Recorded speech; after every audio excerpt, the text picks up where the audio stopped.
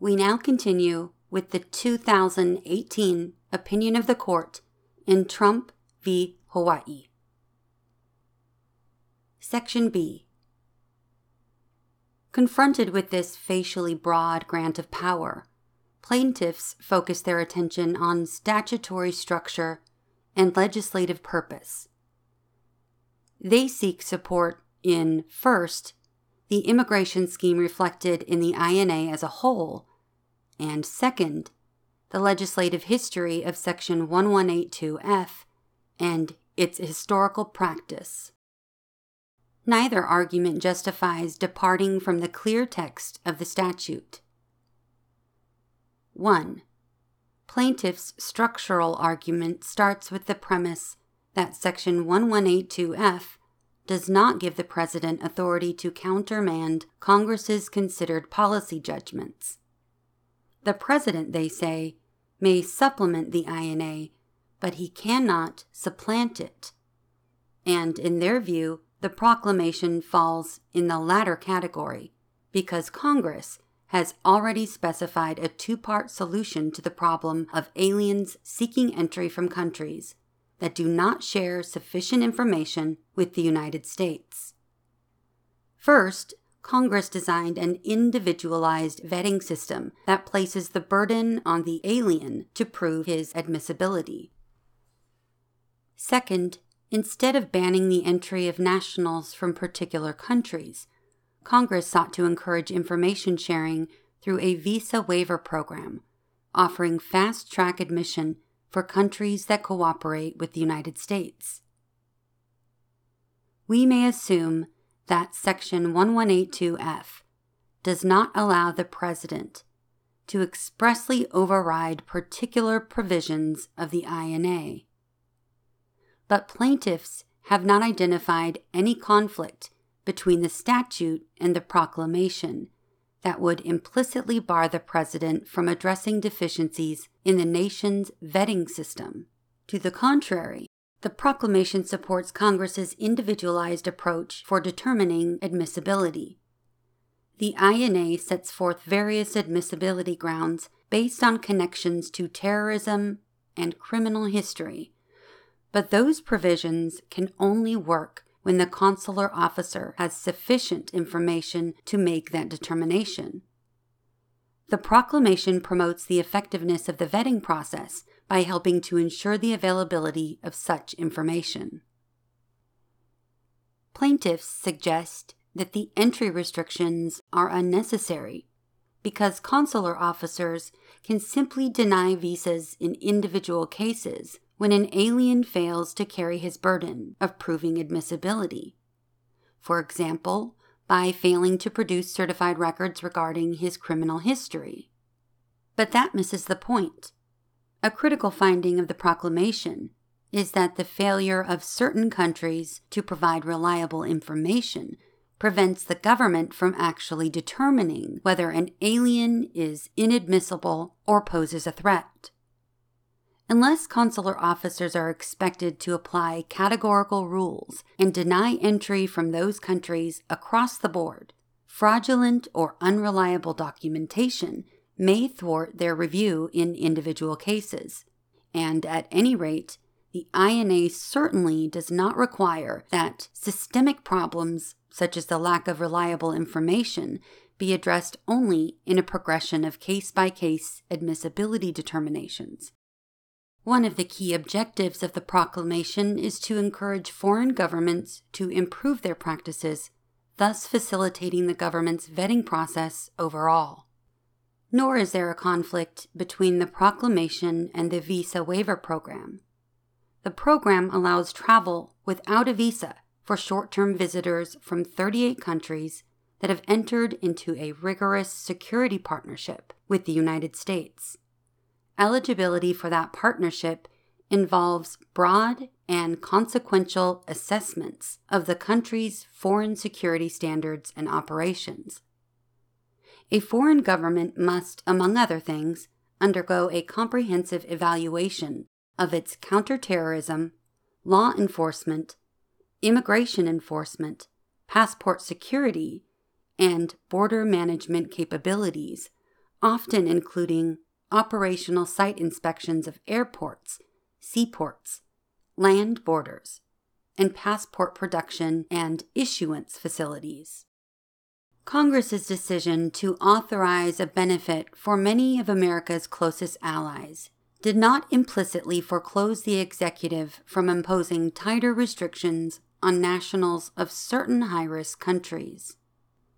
The Visa Waiver Program creates a special exemption for citizens of countries that maintain exemplary security standards and offer reciprocal travel privileges to United States citizens. But in establishing a select partnership covering less than 20% of the countries in the world, Congress did not address what requirements should govern the entry of nationals from the vast majority of countries that fall short of that gold standard, particularly those nations presenting heightened terrorism concerns. Nor did Congress attempt to determine, as the multi-agency review process did, whether those high-risk countries provide a minimum baseline of information to adequately vet their nationals. Once again, this is not a situation where Congress has stepped into the space and solved the exact problem. Although plaintiffs claim that their reading preserves for the President a flexible power to supplement the INA, their understanding of the President's authority is remarkably cramped. He may suspend entry by classes of aliens similar in nature to the existing categories of inadmissibility, but not too similar, or only in response to some exigent circumstance that Congress did not already touch on in the INA. In any event, no Congress that wanted to confer on the President only a residual authority to address emergency situations would ever use language of the sort in Section 1182F. Fairly read, the provision vests authority in the President to impose additional limitations on entry beyond the grounds for exclusion set forth in the INA, including in response to circumstances that might affect the vetting system or other interests of the United States. Because plaintiffs do not point to any contradiction with another provision of the INA, the President has not exceeded his authority under Section 1182F. 2. Plaintiffs seek to locate additional limitations on the scope of Section 1182F in the statutory background and legislative history. Given the clarity of the text, we need not consider such extra-textual evidence. At any rate, plaintiffs' evidence supports the plain meaning of the provision. Drawing on legislative debates over Section 1182F, plaintiffs suggest that the President's suspension power should be limited to exigencies where it would be difficult for Congress to react promptly. Precursor provisions enacted during the First and Second World Wars confined the President's exclusion authority to times of war and national emergency. When Congress enacted Section 1182F in 1952, plaintiffs note, it borrowed nearly verbatim from those predecessor statutes, and one of the bill's sponsors affirmed that the provision would apply only during a time of crisis. According to plaintiffs, it therefore follows that Congress sought to delegate only a similarly tailored suspension power in Section 1182F. If anything, the drafting history suggests the opposite. In borrowing nearly verbatim from the pre-existing statute, Congress made one critical alteration. It removed the national emergency standard that plaintiffs now seek to reintroduce in another form. Weighing Congress's conscious departure from its wartime statutes against an isolated floor statement, The departure is far more probative. When Congress wishes to condition an exercise of executive authority on the President's finding of an exigency or crisis, it knows how to say just that. Here, Congress instead chose to condition the President's exercise of the suspension authority on a different finding, that the entry of an alien or class of aliens would be detrimental to the interests of the United States. Plaintiffs also strive to infer limitations from executive practice. By their count, every previous suspension order under Section 1182F can be slotted into one of two categories. The vast majority targeted discrete groups of foreign nationals engaging in conduct deemed harmful by the immigration laws, and the remaining entry restrictions that focused on entire nationalities, namely President Carter's response to the Iran hostage crisis and President Reagan's suspension of immigration from Cuba, were, in their view, designed as a response to diplomatic emergencies that the immigration laws do not address. Even if we were willing to confine expansive language in light of its past applications, the historical evidence is more equivocal than plaintiffs acknowledge. Presidents have repeatedly suspended entry not because the covered nationals themselves engaged in harmful acts, but instead to retaliate for conduct by their governments that conflicted with U.S. foreign policy interests. And while some of these reprisals were directed at subsets of aliens from the countries at issue, others broadly suspended entry on the basis of nationality due to ongoing diplomatic disputes. For example, President Reagan invoked Section 1182F to suspend entry as immigrants by almost all Cuban nationals to apply pressure on the Cuban government. Plaintiffs tried to fit this latter order within their carve-out for emergency action, but the proclamation was based in part on Cuba's decision to breach an immigration agreement some 15 months earlier. More significantly, plaintiffs' argument about historical practice is a double-edged sword.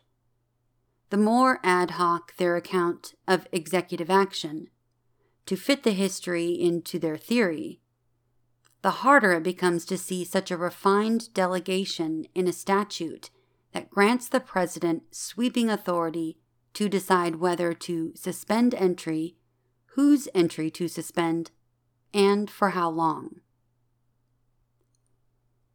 Section C. Plaintiffs' final statutory argument is that the president's entry suspension violates Section 1152A1A, which provides that no person shall be discriminated against in the issuance of an immigrant visa because of the person's race, sex, nationality, place of birth, or place of residence. They contend that we should interpret the provision as prohibiting nationality-based discrimination throughout the entire immigration process, despite the reference in Section 1152A1A to the act of visa issuance alone. Specifically, plaintiffs argue that Section 1152A1A applies to the predicate question of a visa applicant's eligibility for admission, and the subsequent question whether the holder of a visa may in fact enter the country. Any other conclusion, they say, would allow the president to circumvent the protections against discrimination enshrined in Section 1152A1A. As an initial matter, this argument challenges only the validity of the entry restrictions on immigrant travel.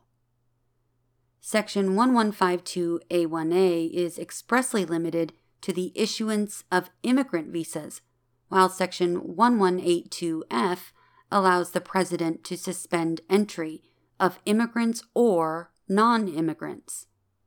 At a minimum, then, plaintiff's reading would not affect any of the limitations on non-immigrant travel in the proclamation.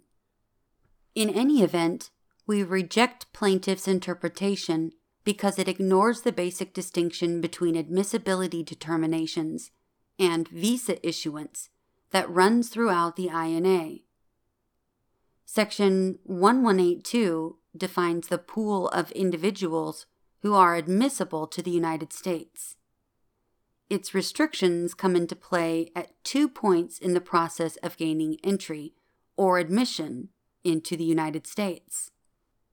First, any alien who is inadmissible under Section 1182 is screened out as ineligible to receive a visa. Second, even if a consular officer issues a visa, entry into the United States is not guaranteed. As every visa application explains, a visa does not entitle an alien to enter the United States if upon arrival an immigration officer determines that the applicant is inadmissible under this chapter or any other provision of law, including Section 1182F. Sections 1182F and 1152A1A thus operate in different spheres. Section 1182 defines the universe of aliens who are admissible into the United States. Once Section 1182 sets the boundaries of admissibility into the United States, Section 1152A1A prohibits discrimination in the allocation of immigrant visas based on nationality and other traits. The distinction between admissibility, to which Section 1152A1A does not apply, and visa issuance, to which it does, is apparent from the text of the provision, which specifies only that its protections apply to the issuance of immigrant visas, without mentioning admissibility or entry. Had Congress instead intended in Section 1152A1A to constrain the President's power to determine who may enter the country, it could easily have chosen language directed to that end. The fact that Congress did not adopt a readily available and apparent alternative strongly supports the conclusion that Section 1152A1A does not limit the President's delegated authority under Section 1182F.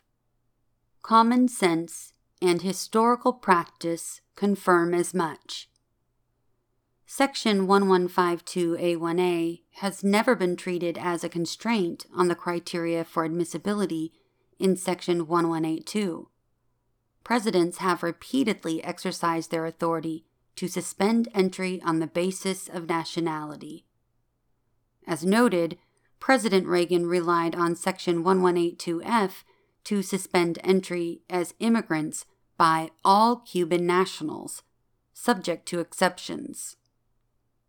Likewise, President Carter invoked Section 1185A1 to deny and revoke visas to all Iranian nationals. On plaintiff's reading, those orders were beyond the President's authority.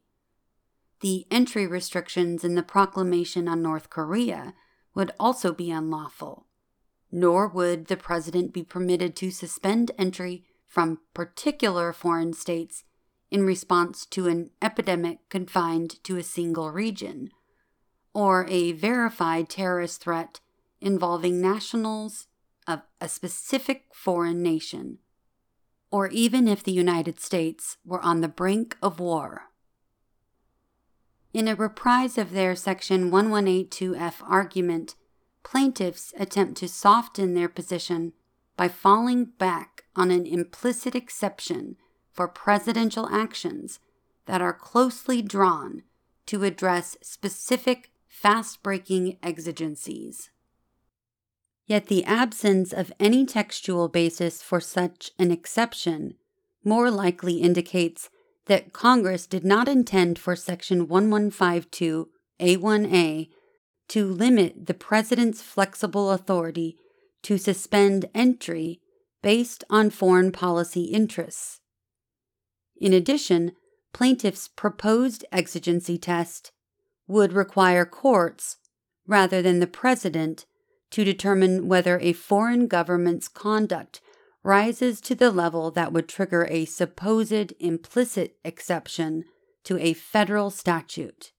The text of Section 1152A1A offers no standards that would enable courts to assess, for example, whether the situation in North Korea justifies entry restrictions, while the terrorist threat in Yemen does not.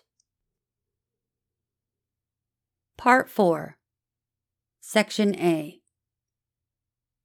We now turn to plaintiffs' claim that the proclamation was issued for the unconstitutional purpose of excluding Muslims. Because we have an obligation to assure ourselves of jurisdiction under Article 3, we begin by addressing the question whether plaintiffs have standing to bring their constitutional challenge. Federal courts have authority under the Constitution to decide legal questions only in the course of resolving cases or controversies. One of the essential elements of a legal case or controversy is that the plaintiff have standing to sue. Standing requires more than just a keen interest in the issue. It requires allegations and eventually proof that the plaintiff personally suffered a concrete and particularized injury in connection with the conduct about which he complains. In a case arising from an alleged violation of the Establishment Clause, a plaintiff must show, as in other cases, that he is directly affected by the laws and practices against which his complaints are directed. That is an issue here because the entry restrictions apply not to plaintiffs themselves, but to others seeking to enter the United States. Plaintiffs first argue that they have standing on the ground that the proclamation establishes a disfavored faith and violates their own right to be free from federal religious establishments. They describe such injury as spiritual and dignitary. We need not decide whether the claimed dignitary interest establishes an adequate ground for standing. The three individual plaintiffs assert another, more concrete injury: the alleged real-world effect that the proclamation has had in keeping them separated from certain relatives who seek to enter the country.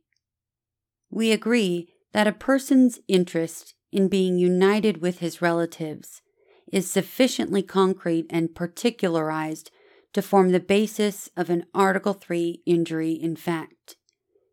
This court has previously considered the merits of claims asserted by United States citizens regarding violations of their personal rights allegedly caused by the government's exclusion of particular foreign nationals.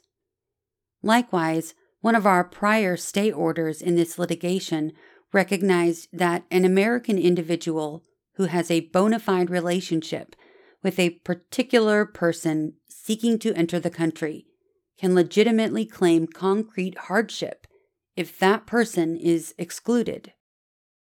The government responds that plaintiffs' Establishment Clause claims are not justiciable because the clause does not give them a legally protected interest in the admission of particular foreign nationals. But that argument, which depends upon the scope of plaintiffs' Establishment Clause rights, concerns the merits rather than the justiciability of plaintiffs' claims. We therefore conclude that the individual plaintiffs have Article 3 standing to challenge the exclusion of their relatives under the Establishment Clause. Section B. The First Amendment provides, in part, that Congress shall make no law respecting an establishment of religion or prohibiting the free exercise thereof. Our cases recognize that the clearest command of the Establishment Clause is that one religious denomination cannot be officially preferred over another. Plaintiffs believe that the proclamation violates this prohibition by singling out Muslims for disfavored treatment. The entry suspension, they contend, operates as a religious gerrymander, in part because most of the countries covered by the proclamation have Muslim-majority populations, and in their view, deviations from the information-sharing baseline criteria suggest that the results of the multi-agency review were foreordained. Relying on Establishment Clause precedents concerning laws and policies applied domestically, plaintiffs alleged that the primary purpose of the proclamation was religious animus, and that the president stated concerns about vetting protocols and national security were but pretexts for discriminating against Muslims.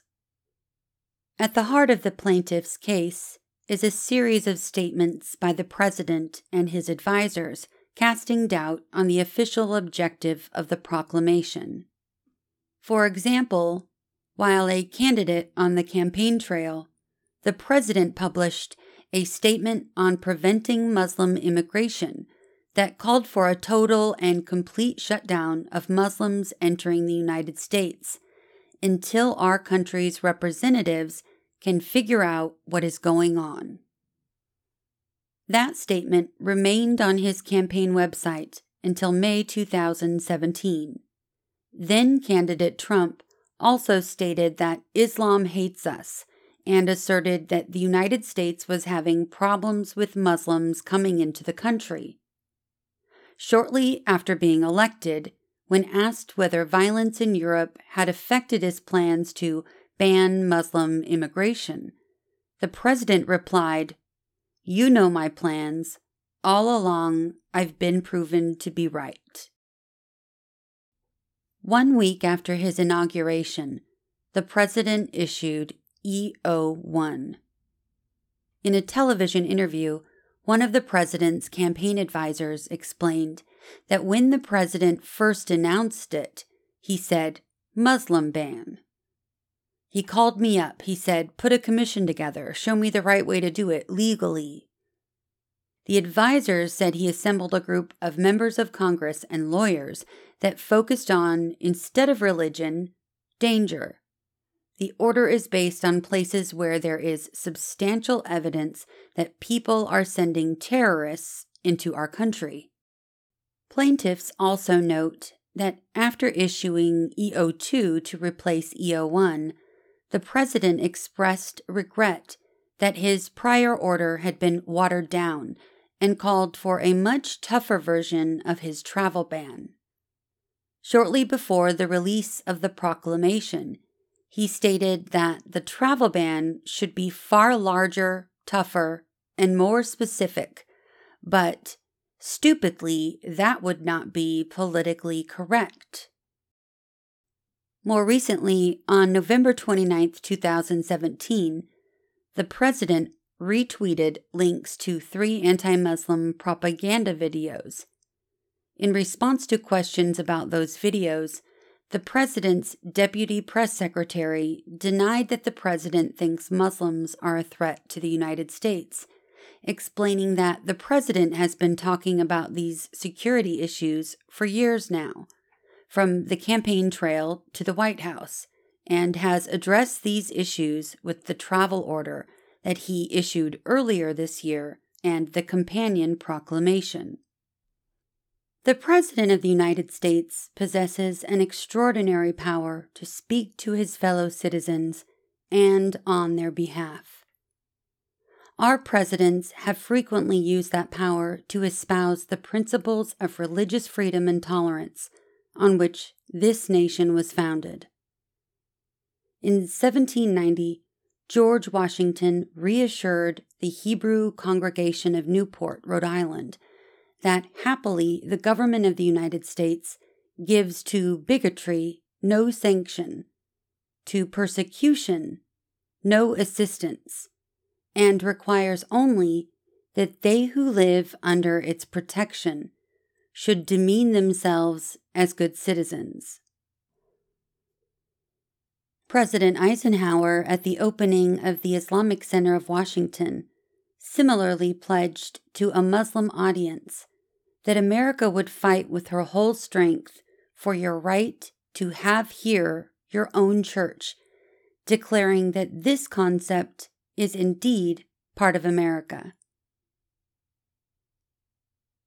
And just days after the attacks of September 11, 2001, President George W. Bush returned to the same Islamic Center to implore his fellow Americans, Muslims and non-Muslims alike, to remember during their time of grief that the face of terror is not the true faith of Islam, and that America is a great country because we share the same values of respect and dignity and human worth. Yet it cannot be denied that the federal government and the presidents who have carried its laws into effect have, from the nation's earliest days, performed unevenly in living up to those inspiring words.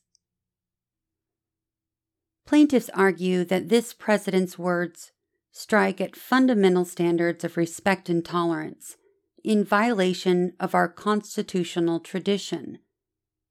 But the issue before us is not whether to denounce the statements. It is, instead, the significance of those statements in reviewing a presidential directive, neutral on its face, addressing a matter within the core of executive responsibility. In doing so, we must consider not only the statements of a particular president, but also the authority of the presidency itself. The case before us differs in numerous respects from the conventional Establishment Clause claim. Unlike the typical suit involving religious displays or school prayer, plaintiffs seek to invalidate a national security directive regulating the entry of aliens abroad. Their claim accordingly raises a number of delicate issues regarding the scope of the constitutional right and the manner of proof. The proclamation, moreover, is facially neutral toward religion. Plaintiffs therefore ask the court to probe the sincerity of the stated justifications for the policy by reference to extrinsic statements, many of which were made before the president took the oath of office. These various aspects of plaintiffs' challenge inform our standard of review. Section C. For more than a century, this court has recognized that the admission and exclusion of foreign nationals is a fundamental sovereign attribute exercised by the government's political departments, largely immune from judicial control. Because decisions in these matters may implicate relations with foreign powers or involve classifications defined in the light of changing political and economic circumstances, such judgments are frequently of a character more appropriate to either the legislature or the executive. Nonetheless, although foreign nationals seeking admission have no constitutional right to entry, this court has engaged in a circumscribed judicial inquiry when the denial of a visa allegedly burdens the constitutional rights of a U.S. citizen. Nonetheless, although foreign nationals seeking admission have no constitutional right to entry, this court has engaged in a circumscribed judicial inquiry when the denial of a visa allegedly burdens the constitutional rights of a U.S. citizen. In Kleindienst v. Mandel, the Attorney General denied admission to a Belgian journalist and self-described revolutionary Marxist, Ernest Mandel, who had been invited to speak at a conference at Stanford University. The professors who wished to hear Mandel speak challenged that decision under the First Amendment, and we acknowledged that their constitutional right to receive information was implicated. But we limited our review to whether the executive gave a facially legitimate and bona fide reason for its action. Given the authority of the political branches over admission, we held that when the executive exercises this delegated power negatively on the basis of a facially legitimate and bona fide reason, the courts will neither look behind the exercise of that discretion nor test it by balancing its justification against the asserted constitutional interests of U.S. citizens. The principal dissent suggests that Mandel has no bearing on this case, but our opinions have reaffirmed and applied its deferential standard of review across different contexts and constitutional claims. In Dinh, Justice Kennedy reiterated that respect for the political branch's broad power over the creation and administration of the immigration system meant that the government need provide only a statutory citation to explain a visa denial. Likewise, in Fialo, we applied Mandel to a broad congressional policy giving immigration preferences to mothers of illegitimate children. Even though the statute created a categorical entry classification that discriminated on the basis of sex and legitimacy, the court concluded that it is not the judicial role in cases of this sort to probe and test the justifications of immigration policies. Lower courts have similarly applied Mandel to broad executive action. Mandel's narrow standard of review has particular force in admission and immigration cases that overlap with the area of national security. For one, judicial inquiry into the national security realm raises concerns for the separation of powers by intruding on the president's constitutional responsibilities in the area of foreign affairs.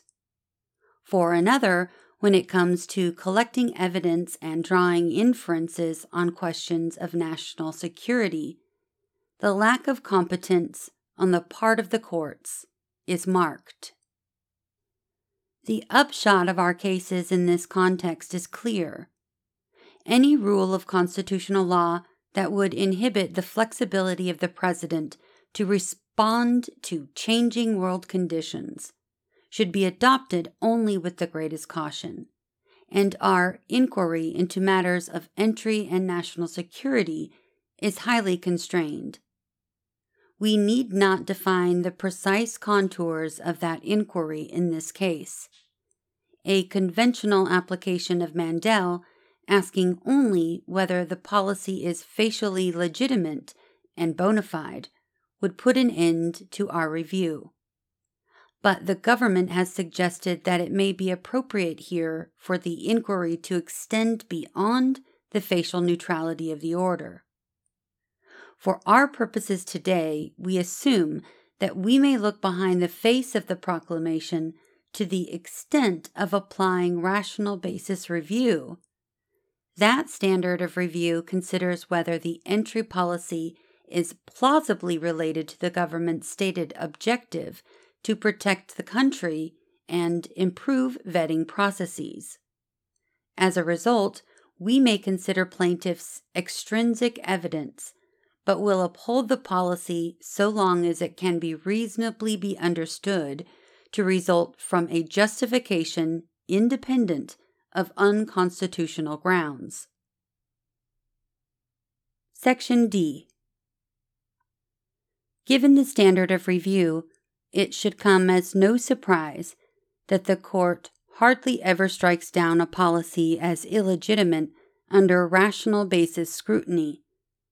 On the few occasions where we have done so, a common thread has been that the laws at issue lack any purpose other than a bare desire to harm a politically unpopular group. In one case, we invalidated a local zoning ordinance that required a special permit for group homes for the intellectually disabled, but not for other facilities such as fraternity houses or hospitals. We did so on the ground that the city's stated concerns about legal responsibility and crowded conditions rested on an irrational prejudice against the intellectually disabled. And in another case, this court overturned a state constitutional amendment that denied gays and lesbians access to the protection of anti-discrimination laws. The amendment, we held, was divorced from any factual context from which we could discern a relationship to legitimate state interests, and its sheer breadth was so discontinuous with the reasons offered for it that the initiative seemed inexplicable by anything but animus. The proclamation does not fit this pattern. It cannot be said that it is impossible to discern a relationship to legitimate state interests, or that the policy is inexplicable by anything but animus. Indeed, the dissent can only attempt to argue otherwise by refusing to apply anything resembling rational basis review. But because there is persuasive evidence that the entry suspension has a legitimate grounding in national security concerns, quite apart from any religious hostility, we must accept that independent justification. The proclamation is expressly premised on legitimate purposes, preventing entry of nationals who cannot be adequately vetted and inducing other nations to improve their practices. The text says nothing about religion. Plaintiffs and the dissent nonetheless emphasize that 5 of the 7 nations currently included in the proclamation have Muslim majority populations. Yet that fact alone does not support an inference of religious hostility, given that the policy covers just 8% of the world's Muslim population and is limited to countries that were previously designated by Congress or prior administrations as posing national security risks. The proclamation, moreover, reflects the results of a worldwide review process undertaken by multiple cabinet officials and their agencies. Plaintiffs seek to discredit the findings of the review, pointing to deviations from the review's baseline criteria, resulting in the inclusion of Somalia and omission of Iraq. But as the proclamation explains, in each case, the determinations were justified by the distinct conditions in each country. Although Somalia generally satisfies the information sharing component of the baseline criteria, it stands apart in the degree to which it lacks command and control of its territory. As for Iraq, the Secretary of Homeland Security determined that entry restrictions were not warranted in light of the close cooperative relationship between the U.S. and Iraqi governments and the country's key role in combating terrorism in the region.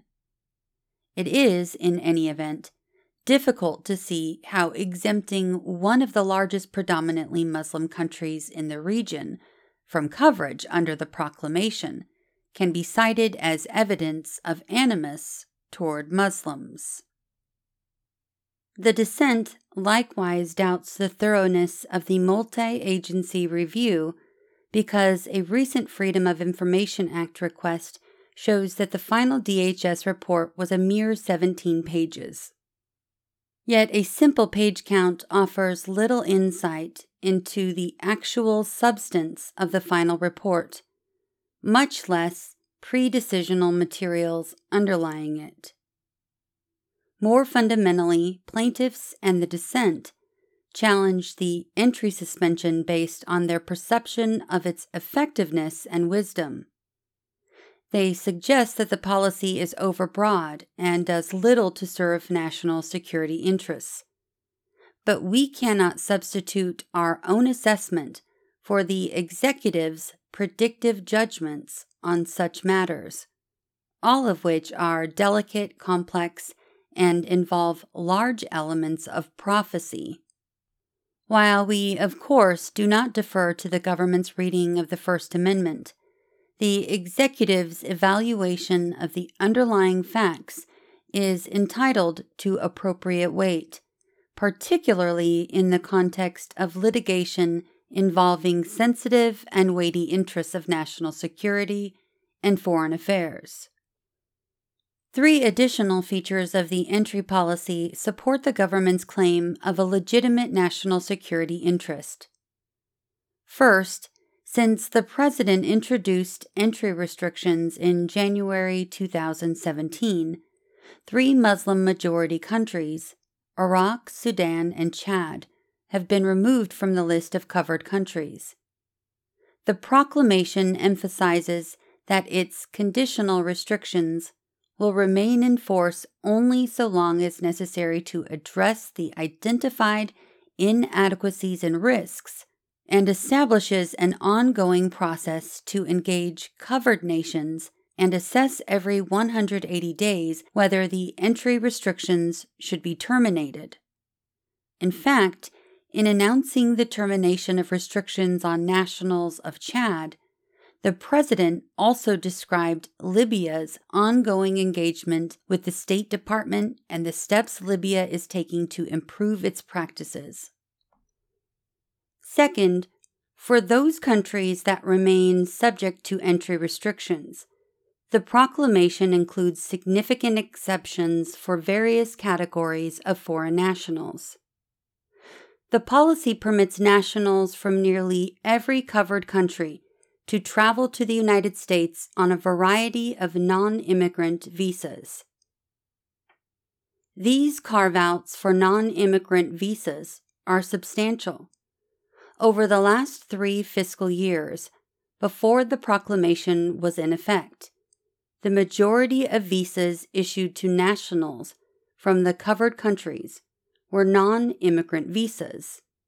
The proclamation also exempts permanent residents and individuals who have been granted asylum. Third, the proclamation creates a waiver program open to all covered foreign nationals seeking entry as immigrants or non-immigrants. According to the proclamation, consular officers are to consider in each admissibility determination whether the alien demonstrates that 1. Denying entry would cause undue hardship, 2. Entry would not pose a threat to public safety, and 3. Entry would be in the interest of the United States.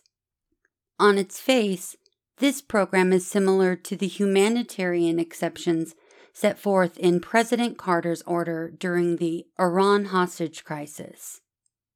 The proclamation also directs DHS and the State Department to issue guidance elaborating upon the circumstances that would justify a waiver.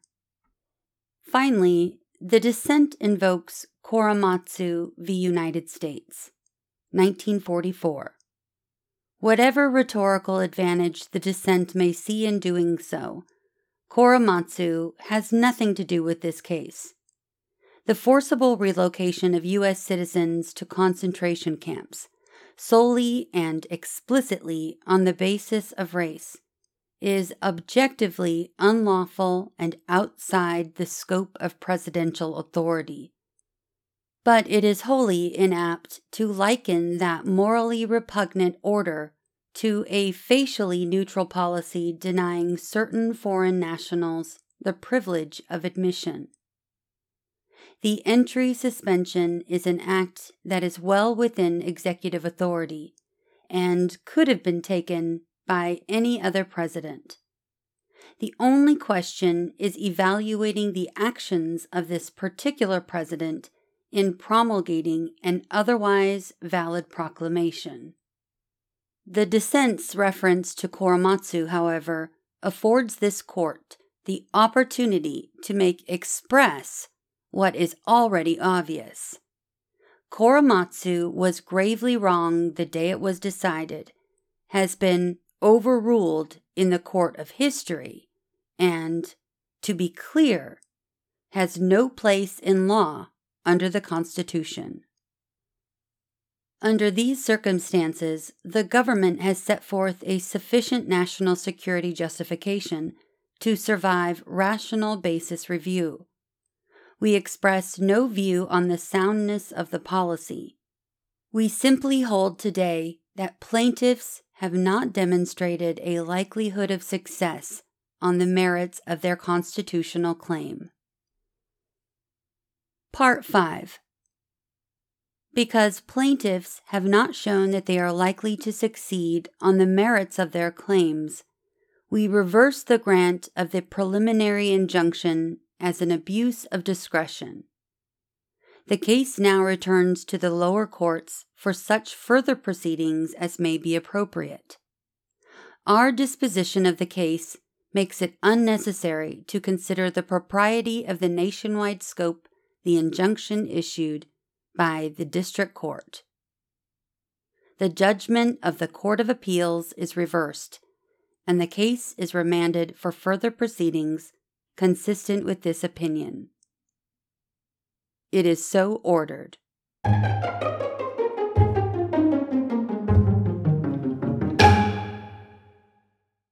We've reached the end of the opinion. If you'd like to request a particular opinion to be read on the show, or you just want to say hello, navigate your way to the show's website at whatscotuswroteus.podbean.com and click on the Contact tab.